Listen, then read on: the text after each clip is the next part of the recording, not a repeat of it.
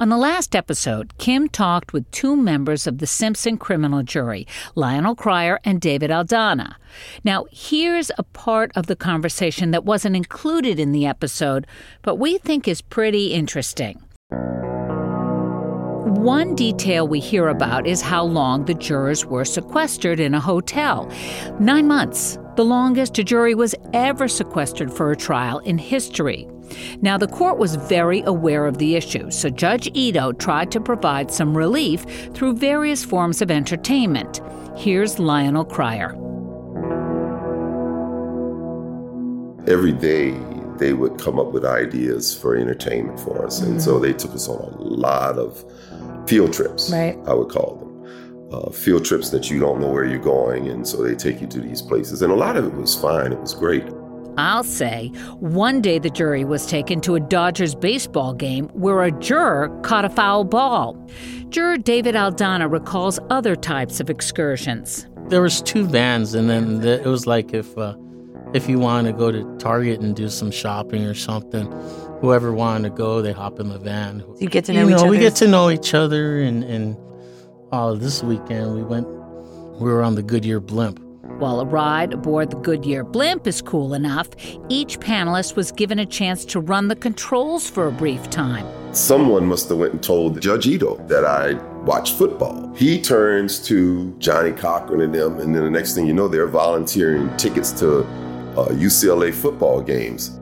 Another field trip included front row balcony tickets to see Miss Saigon, which was a hot show in 1995. All of these tickets and experiences were donated to the court. After the weekend with Miss Saigon, Judge Ito was feeling particularly good. Every now and then they would take us over to the courtroom, and they would actually use a courtroom to provide entertainment for us. Oh, really? And yes. It's like the last place I think you'd want to go on a field trip. I have an uncle of mine who's a great musician.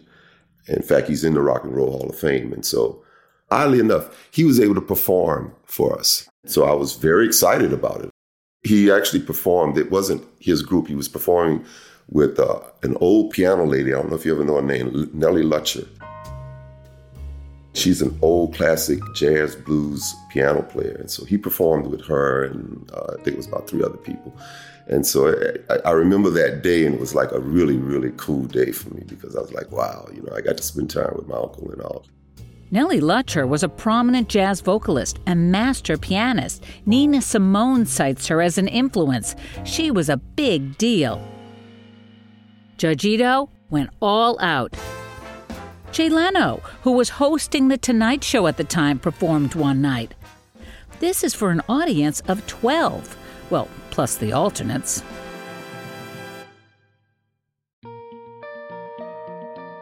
What was going on also was that we would have what I guess you would call the conjugal visits on Fridays, not on Saturdays. And then on Sundays, they would take us out to the Sheriff's Academy, and we would have barbecues out there, and your family could come.